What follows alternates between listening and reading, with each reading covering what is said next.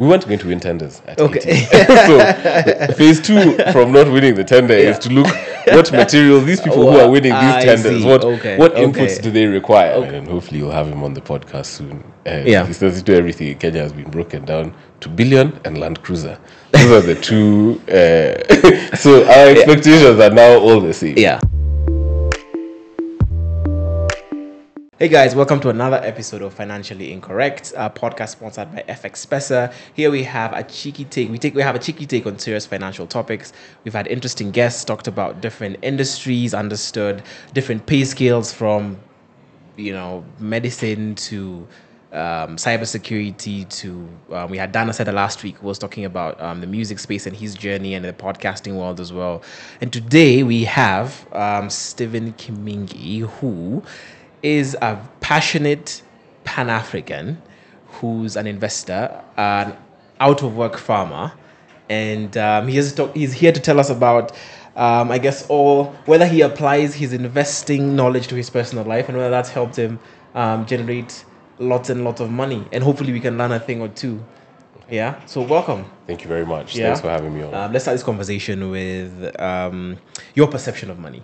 Before we actually started this discussion, you were very passionately describing the difference between a million and a billion and the need for people to be able to understand exactly what that means. Yeah. And so maybe first of all, you can just give us your definition first of all, and why you think that's really important for people to be able to understand, and why you think they're frivolous throwing around of the word billion is loose, is too loose rather. I think frivolous is right. I mean, maybe a trivialization of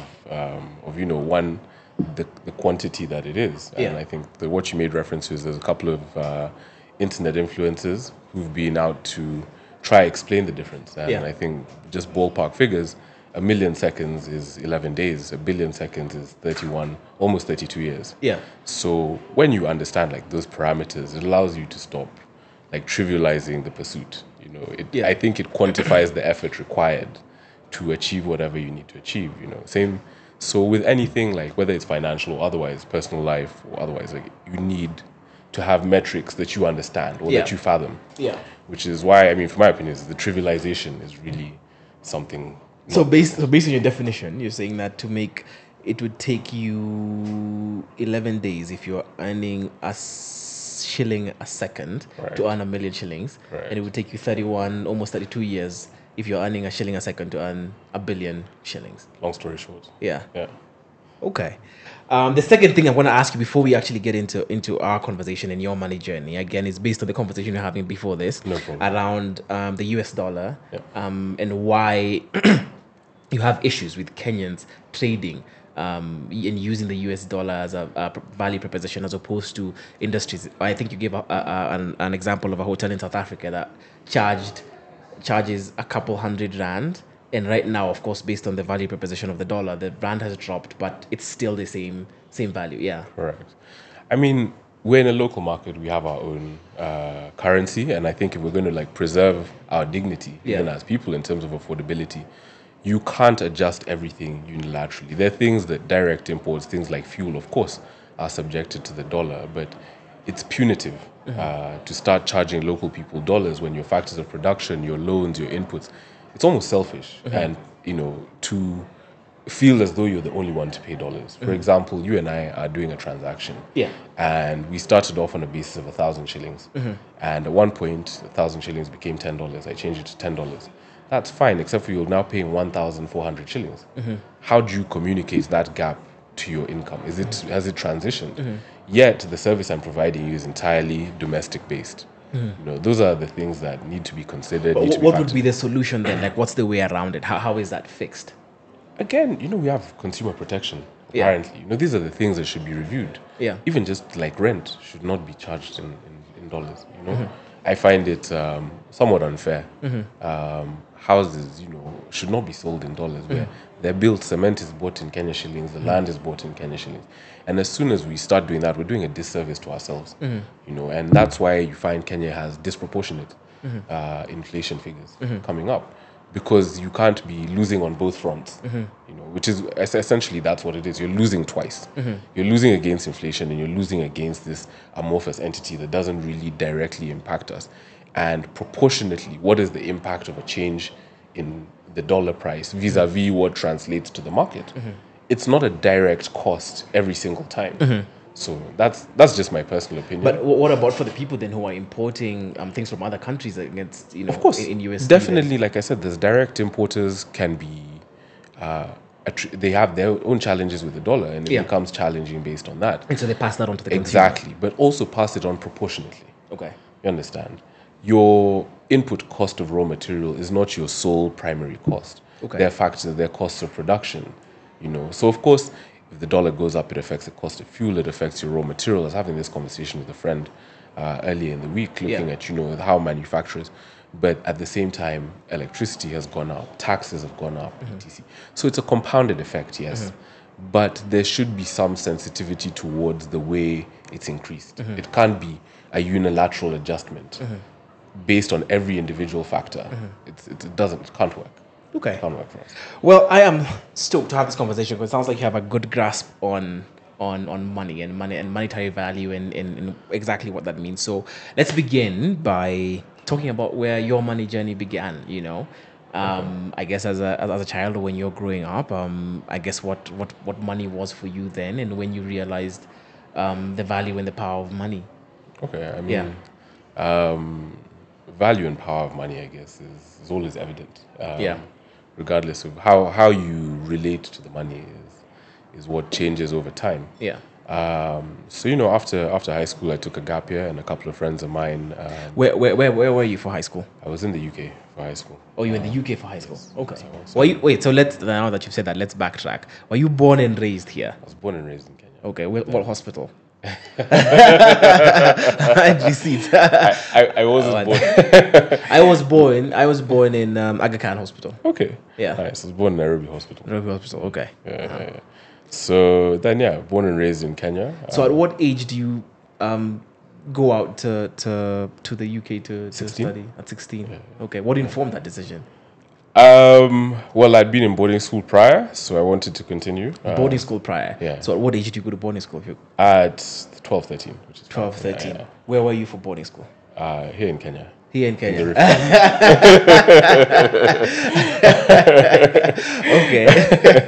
Okay. In the Rift Valley. In the Rift Valley. Yes. Okay. I assume that's like my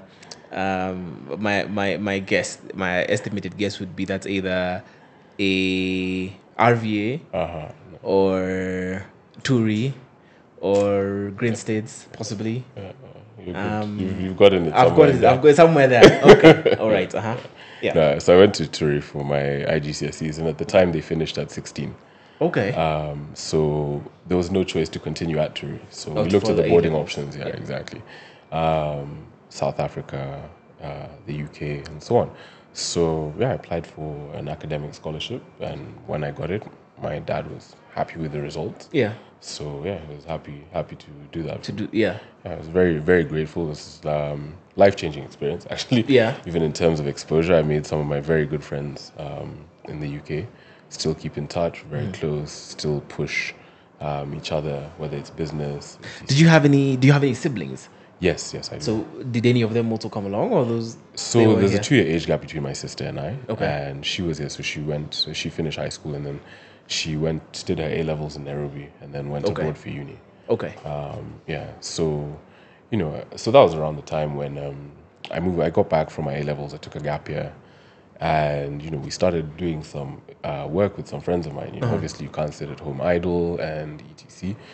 So we started looking at things we could do, and one of my very close friends, Ted, at the time, had suggested we look at bitumen. At what? Bitumen. Bitumen. For roads. Right. So he had a contact who had very competitively priced bitumen.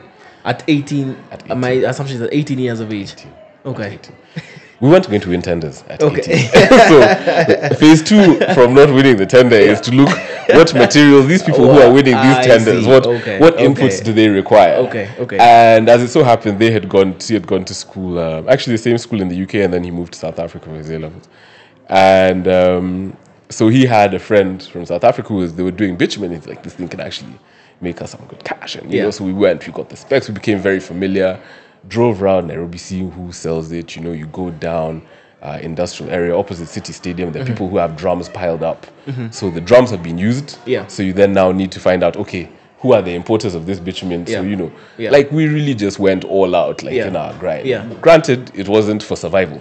It was, you know, like let's not pretend we were stuff. It wasn't. We weren't working for survival, but we were looking at. You're keeping your time occupied. Yeah, and definitely the opportunity to make some cash. Yeah.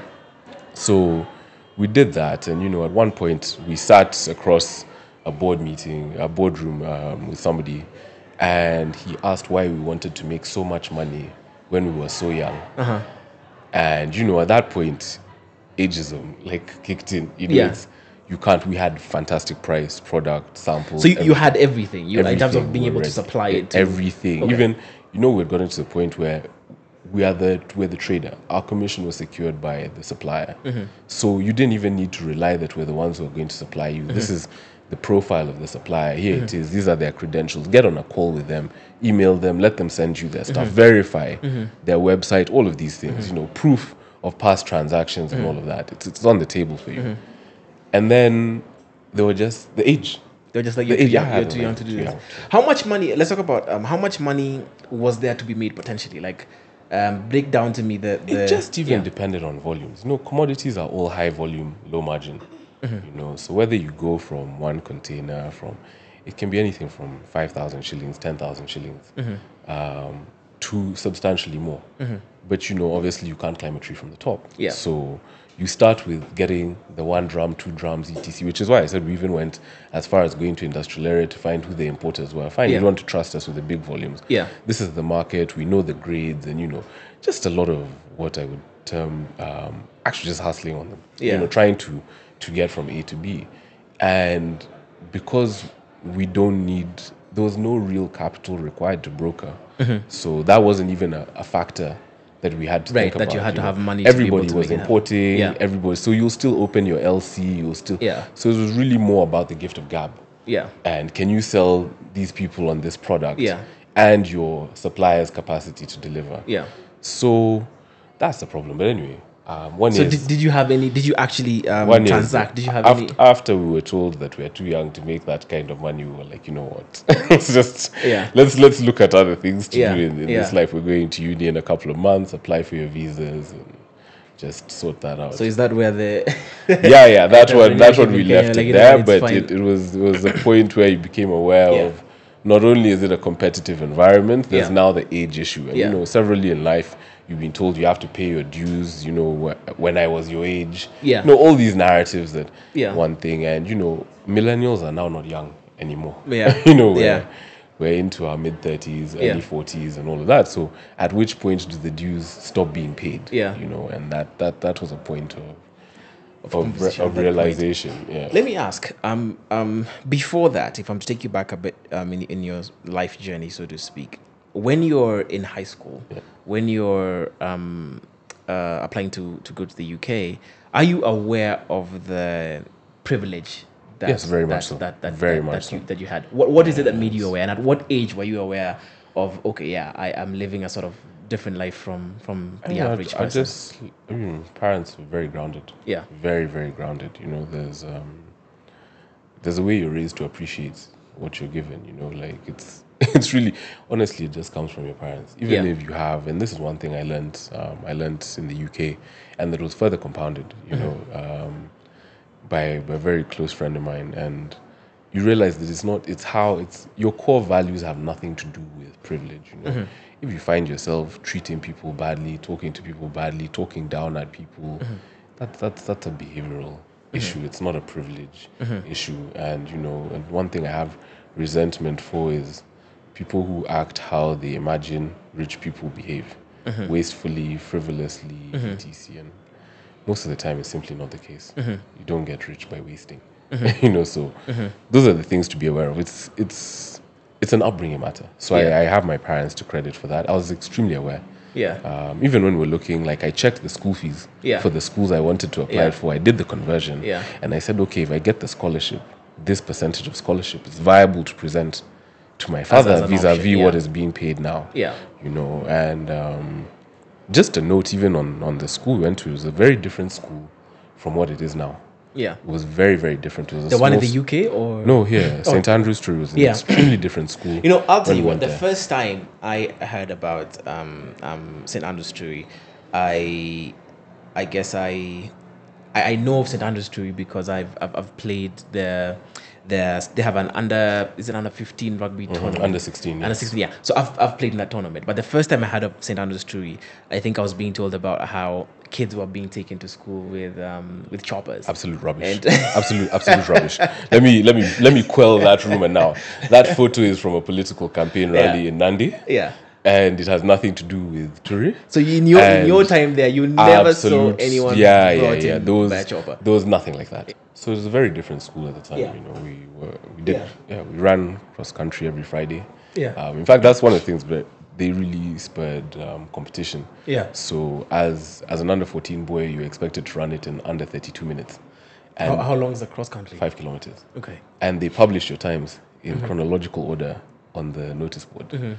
Which, so if you're at the bottom, And what happened if you didn't make the 32 you minutes? start running until you can. Well, they were quite strict about Yeah. it. They started slacking on it. Yeah. I don't think now even cross country is mandatory. You know, it's a competitive sporting school. Yeah. And you know, not to defame the institution, but you know, certain things have been loosened. Vis-a-vis there's compromises that have been made. Yeah. That have resulted in perhaps the perception of the school Yeah. now and the quality of student that comes in and out. But your standpoint is the choppers thing is not. It's a lie. It's not. It's real. an absolute lie. Yeah. Yeah. Maybe I think at one point speech day, the KCB CEO was the guest of honor, and he choppered in, choppered out for the speech day, but that was it. You know. But it was not a regular thing, like for the No. like students are not being brought in Absolutely and out not. Absolutely by not. choppers. Yeah. Okay. And I know we can check this now because I'd be really curious to find out what TUI fees are now, because I know IG schools increase Something ridiculous. increase their fees on a It's on a- something on a monthly ridiculous. basis, You know, yeah. even vis-a-vis wage increases, vis-a-vis life. I mean, whatever it is Yeah. really it's prohibitive. Like you can't justify the percentage of. Yeah, I mean, I don't know. Like, and there's competition. You can go to South Africa. You can go to Malawi, Kamuzo. A friend who went there was visioned after Eton. You know, Waterford at the same Swaziland. at the same cost Less, of whatever probably it is. less. Probably less, you know, and it's not by force Yeah. that you be here Yeah. in Nairobi. You know what I mean? Yeah. It's really at this point, let's open our eyes Yeah. to what are the other possibilities. It's Yeah. a competitive world. Yeah. Yeah. Okay. So year 12 and year 13 day school is 645 per term. Year 12 and 13 weekly boarding is 943 Oh, wow. per term. Year 12 and 13 full boarding is essentially $1 million. It's 993,000 per term. So you're paying essentially 3 million a year if you're doing 12 and 13. Maybe we should look more seriously into tenders. Yeah. At this point, Do you remember what your costs were when you were there? 180? 180 per term. Yeah. Okay. And this is 2000 and 2000 this is to 2000. 2003. 2000, so that is about 20 years ago, 23 Yeah. years ago. So the fees have gone up by Quadrupled. Actually, Yeah. quintupled 5 times. yeah. Shocking. That is It's not Yeah, commensurate that's- to inflation. yeah, it's not. Yeah. Would you take your child to TUI? Absolutely not. based on the fee structure? Based on the fee structure, what's the value proposition? you Yeah, know? of spending $1 million, 3 million. Million a term, and Yeah. you know, like even when I've been back there as an old boy 1 or 2 times, and you find that it's more a status symbol for the parents than it is actual. What's the Value value? for the- like for I the- mean, for the- I don't know. I'm not a student there, so I can't say a thing. But personally, I think they're viable competing options, Okay. and you know that's really. And I'm not saying this from a point of it's never going to be affordable. Absolutely not. But Yeah. it's also the ethics, the school, the curriculum. I mean, if you went there and it was a competitive sporting school Yeah. and it's no longer that, Yeah. it's no longer, you know, Yeah. like these are Yeah. the things. Consistency. Yeah. Consistency. You can't have had schools abroad for 200 years Yeah. producing the same consistent output. Yeah. And here in less than one generation. Because I don't have kids ready to go to Turi yet. Yeah. You know, or kids at all for that matter. So, Yeah. but you can't not be sure of the output Yeah. of the institution. Yeah. I mean, it doesn't make The sense. legacy is not quite built on a solid foundation. Okay. Prep school, though. The prep school is good. That one, we won't discuss. My reference was to the senior Yeah. school. Prep school is a very good school. Yeah. Very, very good school. Okay. Yeah. And my question is, when you're at Turi, are you getting any pocket money? Where you're in Molo? Yeah. Do you know where Turi is? No, Turi is a small town between Elbagon and Molo. Yeah. Like, let me just say the truth. Yeah. Turi is the pocket money for what? Yeah. Within For the where? school, I mean, there's no To do there's what no, are you buying? You sign at the tax shop. Yeah. Your parents put a cap that this is how much you can think, So and that- it's deducted. that's yeah. your part as What do pocket you money, what do you whatever need to? spending. Okay. What's money for? Yeah. What are you buying in Molo? In Yeah. Turi, I mean, Turi is the town itself. Yeah. There's nothing to buy. Yeah. So at that point, while you're in school, like there's really Just exist. you're signing. You and- exist. Everyone is equal. You wear the same uniform. You play sports. You Yeah. do this. I mean, yeah, there's some few flashy things here and there, but money is what's money for? Okay. So when are you introduced to some sort of pocket money in your The holidays. in the holidays? yeah. Okay. To start managing yourself and Was it chore based, or was it like, okay, I just don't want to ask. I don't want you to ask me for money, so here I do the things that you it's need not to a do. disturbance thing. It was on a needs basis. Yeah. Yeah, but also trying not to be too. I don't think there was encouragement for flamboyance. There was no Instagram. Yeah, at the You time. weren't competing Yeah, with yeah. anybody. You Yeah. know, a good. I think I don't know. Many people went to school in Nairobi. Remember going to Village Market. Yeah. To the pool bar. To the, Yeah. what was it? 40 shillings. Yeah. For a game of pool. Yeah. You know what I mean? If you have Yeah. 200 shillings, it's Those 5 are games 5 of games, pool. A yeah. rave burger was what, 60 bob, 70 bob? You A know, Steers a those steer days. burger, yeah. Yeah. Steers was right there. Steer Yeah. burger was 220 for the King steer burger. I mean, Yeah. there was no encounter. 1,000 shillings, you were done for Yeah. the weekend. Yeah. Yeah. You know, really and truly, there were call booths. People kept time.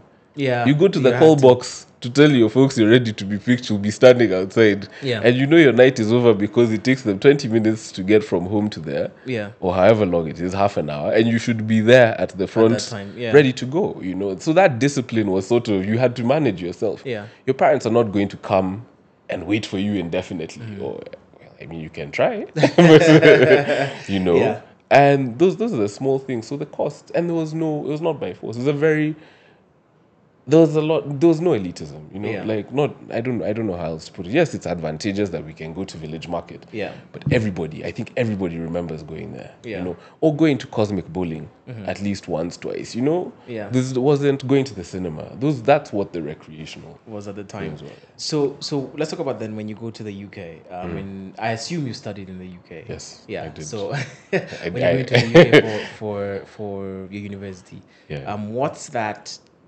process like? Of course, you had been there for your A levels, but what's in terms of what's the amount of investment your parents are putting in for you to be able to get your degree done in the UK in terms of purely from a financial point of view, and then secondly, how are you living in the UK? How are you meeting your costs? What are you doing with your money?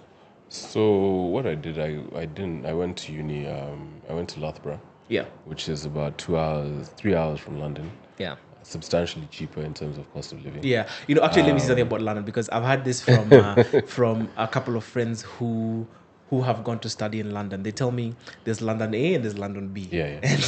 There's also probably London C at this particular juncture. Yeah, and so a lot of people can say they went to university in London, but you have to look to see what university they went because aside of London, which if you go is like, I guess, quote unquote, more relatively more Londony than or less Londony. And then than there's London. another part of London where if you go, then now you're really with like the high rollers and stuff. Yeah, Exactly. yeah, So the student accommodation, you get your meal pass. Just organize yourself. So you had your meal pass. You had 3 meals a day, Monday to Friday, and they were tapped on your meal card. And weekend meals, if you go to the halls that are open, it's heavily subsidized. So it's just like there wasn't the upkeep. You go to school, you study, you think. Of course, you go out, etc. You're still getting some pocket money. I took on a job. You're allowed to work 20 hours a week. Yeah, 20 hours a week. Yeah. So there's that. I mean, how many? Was minimum wage at that time? I don't remember actually. Maybe about £5, £6 per hour. Something like that.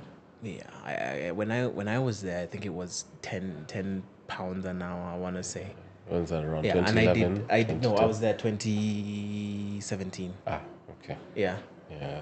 And I think So it was. I used to get about 200 and something pounds a week. Yeah. And I think I used to work anything between 15 to 17 hours a week. Yeah. Yeah. So, I mean, I'll give my father credit. He really committed to the process. Yeah. So, funded the uni, allowances as well. Yeah. Nothing extravagant again, but also we weren't struggling Yeah. per se. So, yeah. What were the fees like at that time for the undergrad for the course that you were doing? Because you did Politics. political management, science. Yeah. Yeah. So, Okay. it was about £7,000, I think. A per year. Per year. And you were there for 3 years. Yes, I dropped out after my second year, but that's a different Really? story. Yeah. Okay. So yeah, that was it at the time. So it was good. I did my first year. Then I had a resit that I wasn't made aware of. And the irony is, I was in the UK for the summer during the period the resit was on. And when I went to the uni to sort out my admin for the following year, and they were like, "Oh, you missed your resit." This resit was in the Spanish minor module. So I said, "Okay, can I sit it?" And they were like, "No, you have to sit out the year." And I was like, "It's an open book test. Like Yeah. the resit is open book." Because the rest of my grades, I mean, I was on decent grades. yeah. So just that one, I just slacked. Yeah, With a friend of mine, I'll be very honest. And so that complicated things because after that, they then called me when I was about to board the flight at Heathrow, telling me I could resit. That when you're coming back Yeah, now? the following day. Oh. And I told them absolutely not. So I ended up taking the year off. Yeah. Got a job in Dubai. In Dubai? Yeah. A friend of mine was at uni there. He was working there. So like, there's this job. I said, fantastic. Applied, got a phone interview, did it. It was sales and marketing for a conferencing company. Okay. Mostly phone sales as well, but it was decent. So that was my first salaried employment. And how much were they paying at the time? About what, 7,000 dirhams per month, plus bonuses based on your sales. And what was that based that in Kenya shillings? At the time, maybe the dirham was about 19, so about 120, 130k. Okay. Yeah, but you're not living in Kenya. Yeah, So you're living cost in of Dubai, living yeah, is cost of living. So yeah, in fact, how much of that 130k is going into? So I stayed with my friend. Yeah. So after that, it was groceries and, cost of living, life, and things. Yeah. So it was good because I was able to save quite a bit, etc. Yeah. Yeah. And then after that, I went back to the UK. To now do the second year. Yeah, correct. Yeah. And after which, the recession came, and I realized there are going to be no jobs for a good 4 or 5 years. So anybody who did uni if you finished 2009, 2010, and you got a job out of uni, very well done. Like, it was very tough. In the UK. In most places. So also Yeah. there's that thing. If you bring your CV to Nairobi and you've been to uni abroad, you're still not. There's a lot of bias. Yeah. Oh, this one has, there's a lot of presumption. Yeah. Yeah. Which is also, I don't get why lock out talent. Yeah. There's exposure that comes from it, Yeah. And not everybody who goes to the UK has come from, millions and millions of family wealth and Yeah. etc. So just allow people the opportunity. I think that level of, we're going to show you that you're not, you know what I mean? Yeah. So I have some friends who applied for jobs. Extremely frustrating process. They found it easier to get jobs in the UK. So that's after now, the fact. Yeah. Okay. So you finish so is that the point when you leave? That's the point at which I leave. And you leave based on the premise that the recession's here. There's not going to be jobs for me. Cost value, yeah. It was, my father wasn't too pleased with it. With your decision. Yeah. Okay. Needless to say. Yeah. But I did promise him sooner or later I'll give him a degree certificate. Okay. Still not gotten around to that. Yeah. But it's on the to-do list. It's on the to-do list. Yeah. So you come back. Come back to Kenya. Come back to Kenya. Come back to Kenya. So that is 2009. Okay. And then, I'm around and just back to see what's available in terms of business opportunities. At the time, my father is representing some multinational companies trying to enter the market. So, there's some opportunities there. just general business development, a lot of exposure, So that carries me for about a year almost or so, and then So you're working with your father at that time, yeah, essentially. yeah. Is he paying you? I mean, I live in his house. Oh. So it was more like you're living in his house, catering to your bills, catering to. Yeah. I mean, it's costing. What's my OPEX? Yeah. You know what I mean? But the exposure was fantastic. Yeah.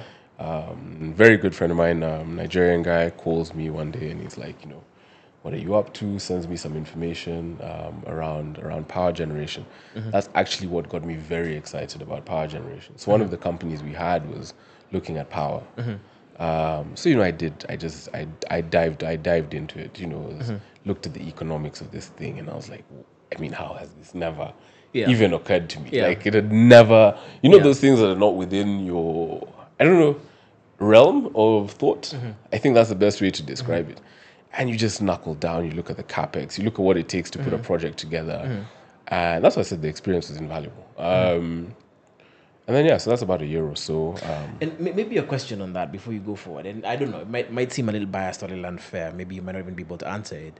But do you think that because of the background that you had and the privilege and the family you come from, it gave you more of an opportunity or more freedom to do that, more freedom to decide, I'm not gonna, looking at my trajectory to this degree, it doesn't look very positive, so I'm gonna Also, the put that cost on pause. implications. At this time, the pound is what, 156? Yeah.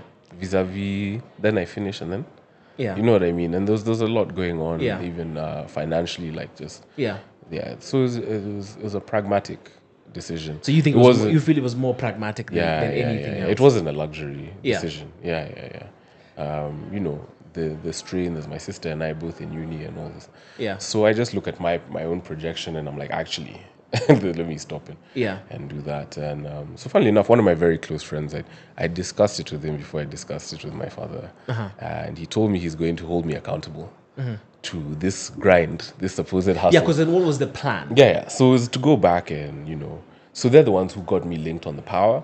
At the time, I had some friends who were also trading precious stones and things. So there were income opportunities here and there. So not structured income, but once in a while you could do this. You have demand for, for example, a Tanzanite or something like that. And I've been quite lucky that generally I've been able to do business on the strength of a handshake. That's another thing which I can't vouch for. Yeah. Everybody will not have that. That's the luxury. Yeah, and where does that that's a genuine luxury power come from? Of, I guess, just network, cultivated friendships and relationships and trusts that, this is the process. And tying to, if you're not cagey, there's less to be suspicious about. The more open you are, the faster transaction flows. And even if somebody's going to rip you off, the more open you are, the quicker you realize that this person is just gleaning information. Don't get me wrong, I've been scammed. People have used me to glean information, definitely, and all of that. But those are income opportunities. That's the luck. The luck was, and not the luck was intentional. It was the network. It was the school I had been to. It started paying dividends quite quickly. You can call somebody up and say, we're looking for 1, 2, 3, 4. Even when we started the bitumen, it was the schools people had been to that had put them in touch with people who this is what their family business does. So that's the advantage. That's the very big advantage. And even remove money from the equation, that is actually that was the luxury that I had. If I'm to use that same framing or context that you've used and take it to the Turi conversation, do you then think that right now it's a worth it expense for your child in the sense that they would then be exposed to these other families who are doing businesses and things like that, so that when the time comes, they can, because if you hadn't gone to Turi, how feasible do you, the friends I had in Turi I knew before. Yeah. How many of your school friends, opposed to your family friends, have been there through, even the people you went to school with? You go to school, 180 people, you change. Maybe you go to school with 300 people. How many do you talk to? How many? The commonality you have, again, back to the thing I was saying, is from upbringing and from the people you draw towards are people who have common values. Yeah. Everywhere. As saying is, water always finds its level. Yeah. So that's who you'll settle around. Whether you're in that space or not, don't have experiences where I can attribute it because yes, we went to school together, but do we talk? Do I know what most people are doing? Yeah. It's also a lot of people you met along the way. Just your integrity. Steven, I like the way you've brought this opportunity forward. I like the way you've presented, etc. At one point I found myself in the Nairobi town clerk's office because I had been there for 3 days. He saw me just out of persistence. Yeah. I'd gone every day at 7 a.m. For 3 consecutive days. So this day at 11 o'clock, he came, he saw me. What is it that you want? I've been seeing you. Huh? And I was just like, I said, this tent has been advertised. I said, I just want the truth. Is it available or is it something that's already been wrapped up? I said, before we put effort into buying the document, etc., is it available or is it something that's been tied up? Yeah. So he just smiled. He was like, how old are you? At this time, I think I'm like 21.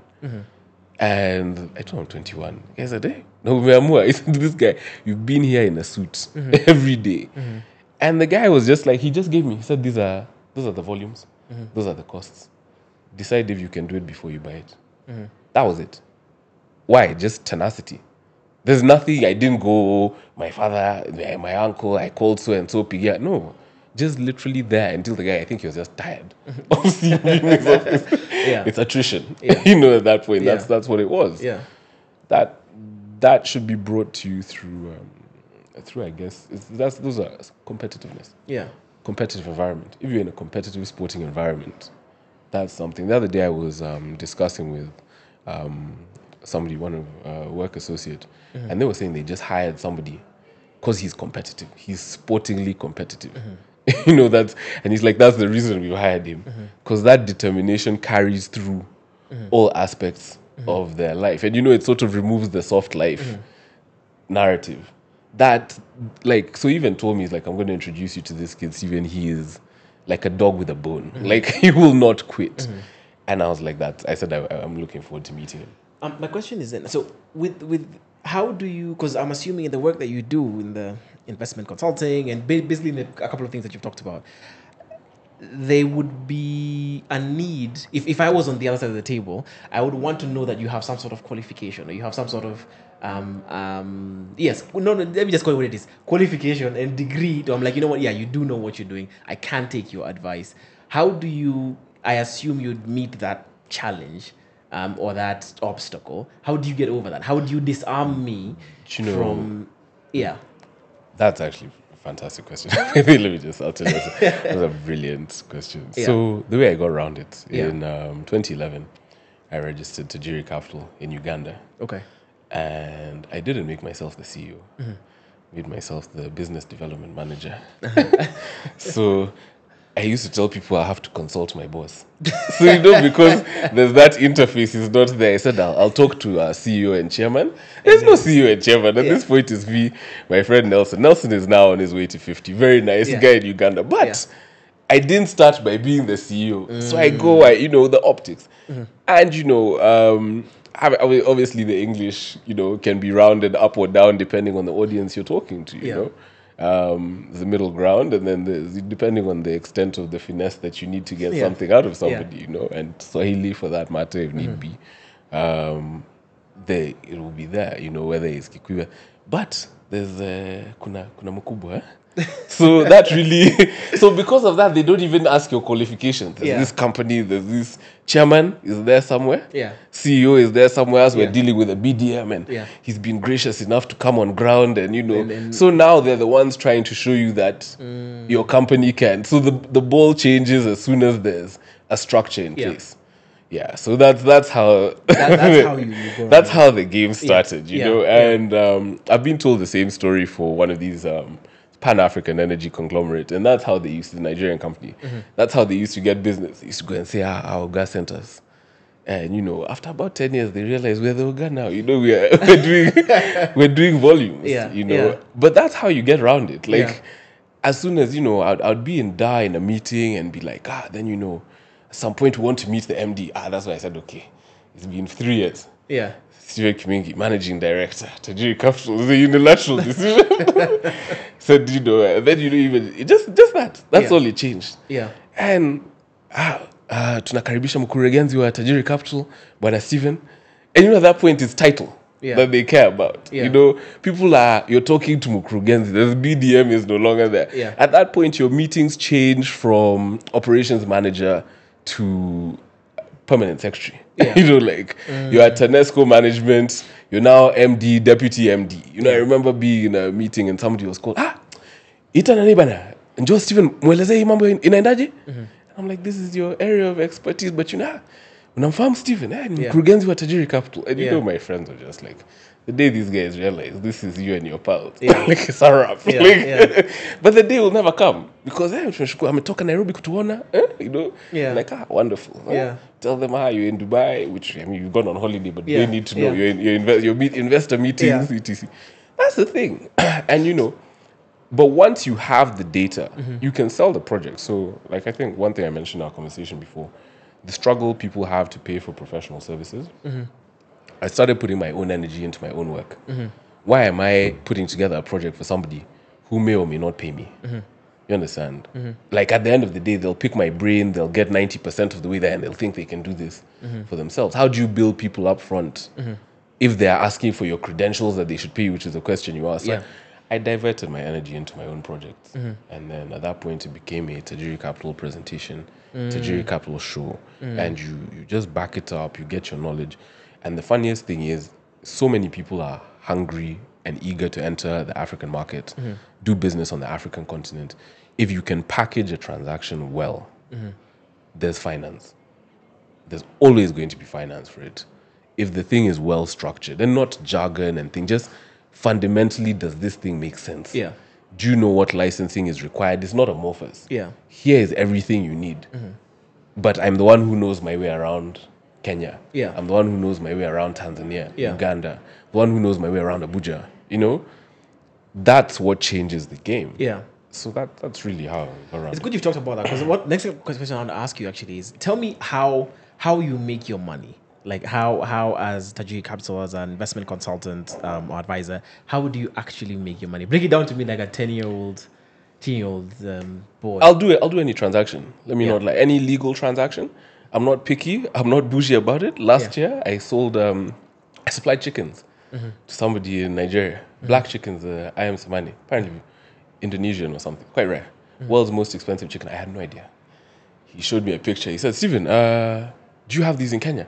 I said, oh, no, sorry, sir. What is that? He said, let me text you. I am Samani. I said, I said, let me come back to you. I knew nothing. I went on Google. I checked this thing. Called one of my friends in South Africa. Joshua, can we get black chickens? The guy said, which black chickens? Fortunately, South Africa, because of their game industry, are very organized. So they have bird breeders, classifications, who is doing what. So Josh finds this person who has 10 of these chickens. 10. And I tell the guy, fine, these things are going for $200 a pop. The guy says, no problem. Only to find out that these things can go for $1,000 a pop after post fact. So I realized that's why he agreed so quickly. But that's like an example. If something is going, how much of my time is it going to take? How soon am I going to get paid? That's all it boils down to. It's a time, money offset. So I'm not bougie at it. I said, I only do energy, agriculture. I said, my friend, let me tell you, if somebody is paying you to do 1, 2, 3, just do it for them. And so then what you then charge is a commission on... Or a fee. I will do this for you. I'll put this together. If you want licensing, for example, I'll sort it out for you. This is how much I'll charge you. If the business has potential... How do you go about deciding how much you're going to charge someone? How much, or maybe the better question to ask is, how much is your time worth? That's a very good question. I don't know how much my time is. That's a very challenging question. Just depend, within reason. No, within reason for you and within reason for me might be two different. Willing buyer, willing seller, and then within reason. But then, so what's your strategy within a willing buyer, willing seller context?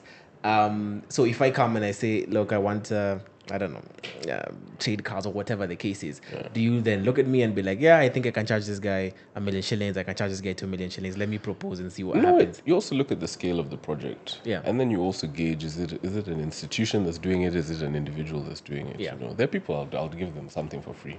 Okay. I'll do it. Because I've gotten a lot of there's a lot of information I've gotten for free. Yeah. That I have. Yeah. I didn't pay for it. Yeah. I didn't go to school and study electrical engineering. Yeah. When I was in Tanzania, somebody sat me down and took me through the science of power transmission and distribution. I didn't pay for that. So sometimes it's just like, okay, this is there you go. Yeah. I'll do it for you. Can you do this? Yes. Can you do that? Yes. And also you look at market rates. Now there's so many investment advisors. Yeah. People are And charging. have you ever considered going mainstream into the investment? Like I said, I realized pushing my own opportunities has much more commercial value. What can be done here? Who can do it? Can I go get that person? I convince them we can do 1, 2, 3, 4. Can they pay for the licensing? Can they put in the working capital? Those are the things. You know what I mean? Yeah. And now, again, 10 years later, 11 years later, people come up to me, Steven, we need somebody who knows their way around this market. Can you do this for us? Can you do that for us? And etc. And that's just what it boils down to. And now, being in Nigeria 80-90% of the time, it means that's what I'm doing. I farmed as well for a while. I grew cabbages and potatoes. It was all right. It's paid. kept the lights on. Yeah. I was there. I was on the farm every morning at 5:30. I know my way around that as well. But it's just you don't always have to extort somebody to the nth degree. It's not. That's why I said willing buyer, willing seller. Yeah, yeah. If you come, you see me, you say, Steve, I need a deck for 1, 2, 3, 4. I'll even just check. Do you already have this deck? I say, okay, cool. If you're like starting up, why am I charging you? All these people charging $4,000 for a deck. Yeah. Who is doing? Who can afford? If you're starting your business today, you have 600,000 for the paperwork. Yeah. And you may or may not get funding off that. Are there guarantees to? That's what it boils down to. Yeah. And so I'll ask you this: if you can tell me, as we sort of move away from your career, you can tell me the lowest amount you've made on a deal, a middle amount you've made on a deal, and the highest amount you've made on a deal. The highest that you're willing to tell us for the financially incorrect audience. Lowest. Yes. On a transaction. I didn't even buy a sandwich at Java. And what the transaction was. What can be disclosed of it? Yeah. No, somebody bought, I think, 200 bags of sugar or something. Yeah. It was like, make your 10 shillings, 2,000 bob. You just get your M-Pesa. Yeah. One is doing bank transfer, etc. And you just, I just call this person, they can sort you out. And sure enough, it's not punitive. It's not, is it good and great? No. Yeah. Middle amount. I don't know. On your scale of middle. I know. That's what I'm saying. I don't know. I don't know what a middle amount is. I've done a lot of free work, but what I've gotten in exchange is a lot of experience, a lot character development. Which I can now bill for quite confidently. As at my big age, it now becomes easier to. So there's some experiences I can't quantify monetarily. Yeah. That are definitely my biggest paydays. Yeah. Hands down. Give us one of those. Yeah. I was putting together when I started looking at the power projects. Back when I was working for my dad and these guys. So my friend Mohammed sends me this breakdown of power, the Nigerian power sector. And I read this thing. Honestly, I internalized it. I think the same way people will memorize the Quran. I know that thing up to today. Yeah. I know the contents of this study end to end. Yeah. Right? So I put it together and I put together a proposal for this Spanish company. And they said, Nigeria, it's a scam. You know what I mean? It's a scam. There's no way a 21-year-old in Kenya is going to be able to get us this license. Yeah. They put up their hands and said it's a scam. But, my friend, let me tell you, there's very little competition on that knowledge in that space. Yeah, I can't say I have much competition there. So did it pay me? Absolutely not. But huge earnings. That one, when it pays dividends, it will pay properly. Yeah. I have no doubt about that. I have my conviction. Okay. And that has been my biggest payout so far. Just the sheer volume of information. Yeah. I was able to access and gain, and the guidance as well, because you're dealing with a business development director. The commercials are his business. So to be able to know that from the get, so it's not from an engineering standpoint, a theoretical standpoint, it's literally just this is the business, period. That hands down my biggest payday. Yeah. So being able to have knowledge that other people don't have, or And an understanding that. I don't think there's a number I can tag on that. Yeah. Yeah, in the near future. Yeah. Yeah. Okay. Let's talk a bit about then how you spend your money, how you've chosen to spend your money over the years. Okay. What's your? Do you have a what do you call it? Do you have a rule book of some sort, or a strategy of how you spend your personal money? I'm maybe one of the worst people to give this kind of advice. I'll be very honest. I'm very good at telling people where the money is. So you don't manage your own money in the same way that you. Commercials. I try to. I invest a lot in my company and my time. But if you look at what FX Person were telling us they do, education on financial literacy, etc. I'll take that course. I'll join. I'll help. I'll be their +1 on their road to their 1 million mark. People educated under that literacy. I'm open. Like if something looks good, it will return to me. Yes, investment in myself. Yes, register a company here, register a company there, get this license there, get that. Like I'll do that. I will do that all day, every day. Sometimes it doesn't pay. It's just money that's gone. Yeah. Sometimes it does because you now have this opportunity, you have this entity, and it's transferable. Yeah. So, I think where I've been is investing in myself. So earlier this year, we were fortunate enough to be offered to join a cash pooling entity in a private equity round. So we didn't do the whole round. The entry ticket was quite small. So we put money into that, and the business has promise and things like that. So those are the kind of things I'll look at. I'll look just so like now is when I feel that I can take money out of my grind, so to speak. But even then, it's not substantial. Bulk still goes back into business development. Sometimes physically being there is the biggest investment you can make. Just whether it's to buy that plane ticket, apply for that visa, go for that meeting, sort that out. That ability to be there is quite key. So majority of your money in terms of investment is just back in your business. You don't have like a. So, in terms of bonds and stocks, Yeah. I have regrets for not having invested in certain things. Okay. So whether it was Safaricom at IPO, I had an ID. I don't know what I was doing. I did an internship at CFC stockbroking, now Stanbic. Honestly, I should really have bought stocks. I know better. Like I can't explain to you Why you didn't? at no point have I. But it's a tumultuous time for stocks, for returns, capital gains, all this and that. So people are looking at more diversified angles at which they can begin to invest their money. So for me at the moment, like I said, we pooled into an equity investment with some of my friends. We're now looking at other small ventures we can invest in. And there's now, fortunately, a growing alternative investment structure that can be looked at. But I think maybe a bit of PTSD from not having working capital means that by the time I'm investing something, I need to know that money is going to be replaced very soon to allow me to maintain that minimum balance of for OPEX. Yeah. And that's really the drive. But, those are investments will always pay, like, depending on where you are. Put money away. If I could have saved money when I was younger, into gradually, and even now the entry price for bonds and all of that has come down substantially. Yeah.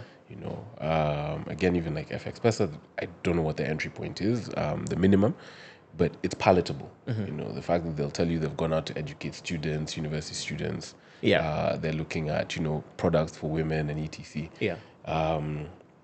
And the company we put our money into has similar kind of, it's a investment management solution as well for the low bottom end of the market. Yeah. So I would advise what you can save it. Especially now, just things are not getting cheaper, things are not getting easier. The income disparity is not getting smaller. So I strongly, if I could go back and change something, I'd have been more diligent about my savings. Yeah. I would have not been trying to vie for chairman of the Chop Life gang. That's I'd definitely go and see how best I could have done that at an earlier stage. Yeah, for sure. So your most frivolous purchase? Sadly, I'll have to say it was a company registration. A company registration.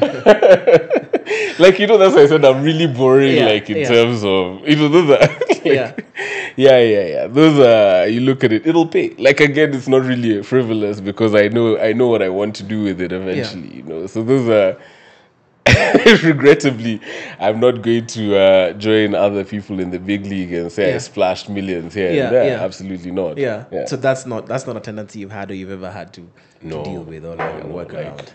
No, I've not done. Because if you say you bought a suit and it's for work, you look good when you go into a meeting. People look like they can. Your thread count allows you to be trusted with. That those are not frivolous, and there's nothing over the top. Yeah. Oh, so frivolous by your definition of. Yeah. Like I took a punt on something, and at the time I was like, just like, do I want to do this? Like, is this the right time? So when this money goes, like, I'll just be left here like this. Yeah. So it's a company registration. Okay. I guess I'll just sort of wrap up. You said you're going to you still want to get the degree for your father. Yes. What's the justification for that? If because it sounds like I had this conversation last night actually with a very good friend of mine, and she was telling me that I'm disciplined enough to do a degree if I want to. So it's a running excuse. So I need to put a time cap on it.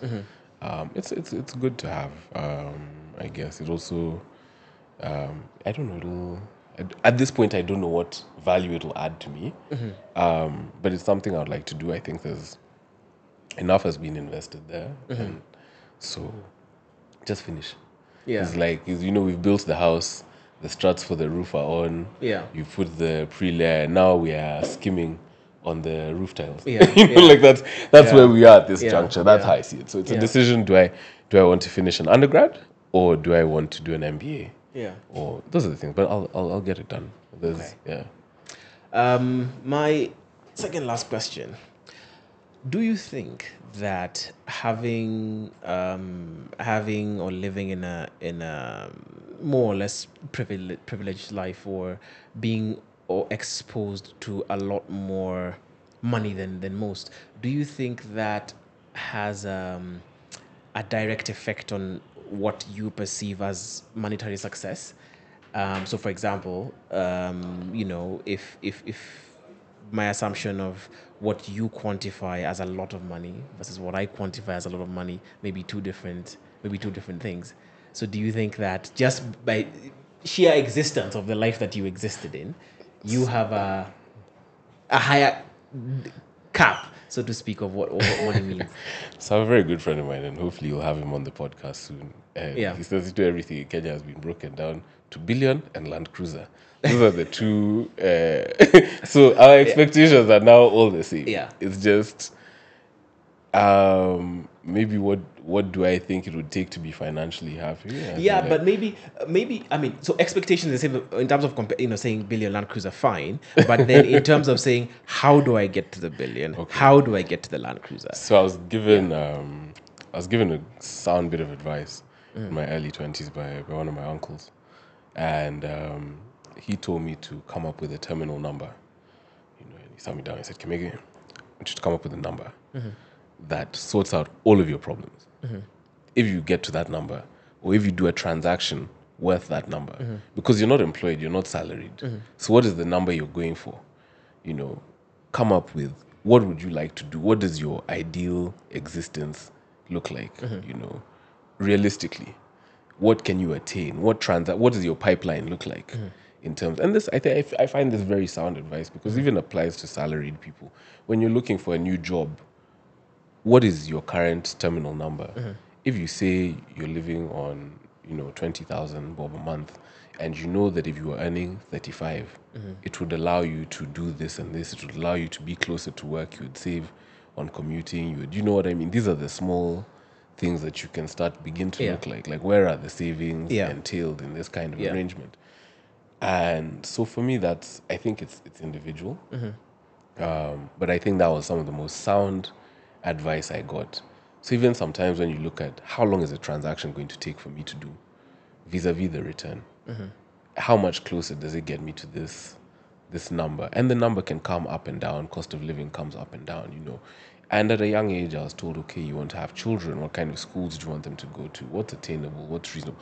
Factor all of these things into that number, you know, which is why some people don't want to have children. You might tell me, okay, Steve, I don't want to have children, but a soft life, you know what I mean? I want on a flat in London. I want this. I want that. Like these are the things I want. You see that? You see what you just said right now. That's actually what my question is on. Like, you see, you'll say I want a flat in London. No, I may sit and say I want a flat in Kilimani or Lavington. So if you'd allowed me to finish, this somebody may say over and above their current existence. Yeah, that's what they would aspire towards. Yeah, but then, what does your pipeline look like?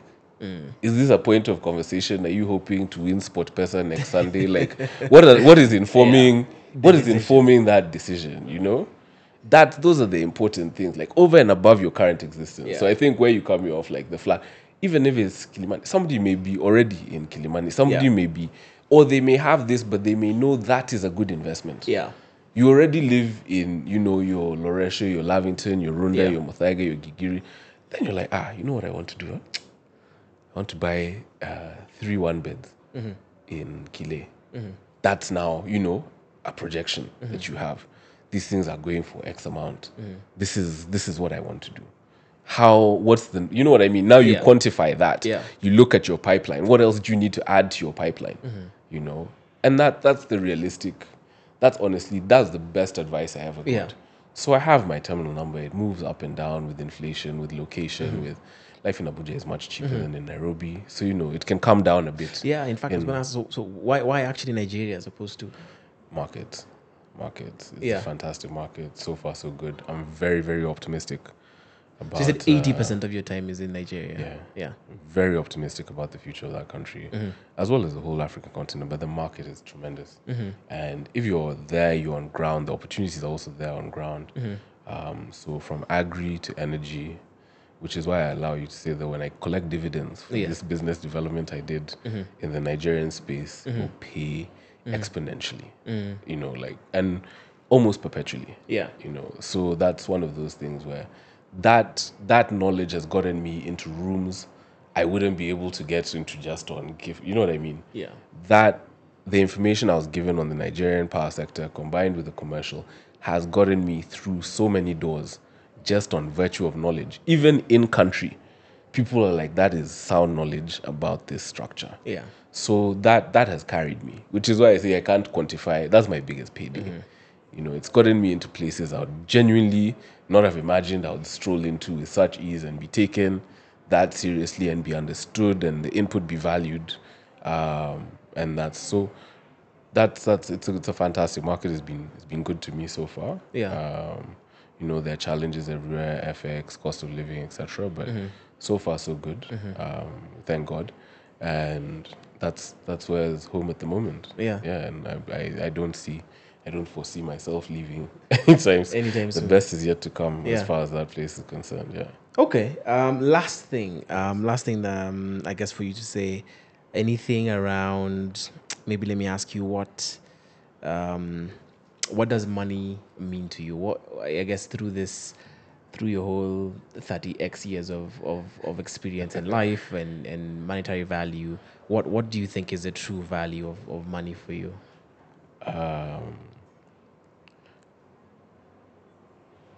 Peace of mind and options. The option to do something, you know. Yeah. Or the option not to do something. Yeah. Sometimes it's the being able to not do something is more important than being able to do something. So money affords you optionality, which in turn offers you relative peace of mind. Peace of mind. Yeah. Okay, that's fair. Well, that was an interesting conversation, I think. I've learned a lot about I guess, different things and different paths that people can take to the pursuit of happiness. We talked a little bit about privilege. Talked a little bit about Turi. And that was, I really enjoyed that conversation. Yeah, so please leave a comment. Have any questions for Steve, please do leave a comment. We'll be sure to get them to him so that he can expound if he does need to do that. If you're in Nigeria, hopefully this gets a bit of Nigerian viewers as well. Please remember to like, share, and subscribe. This is Financially Incorrect, a podcast sponsored by FX Pesa.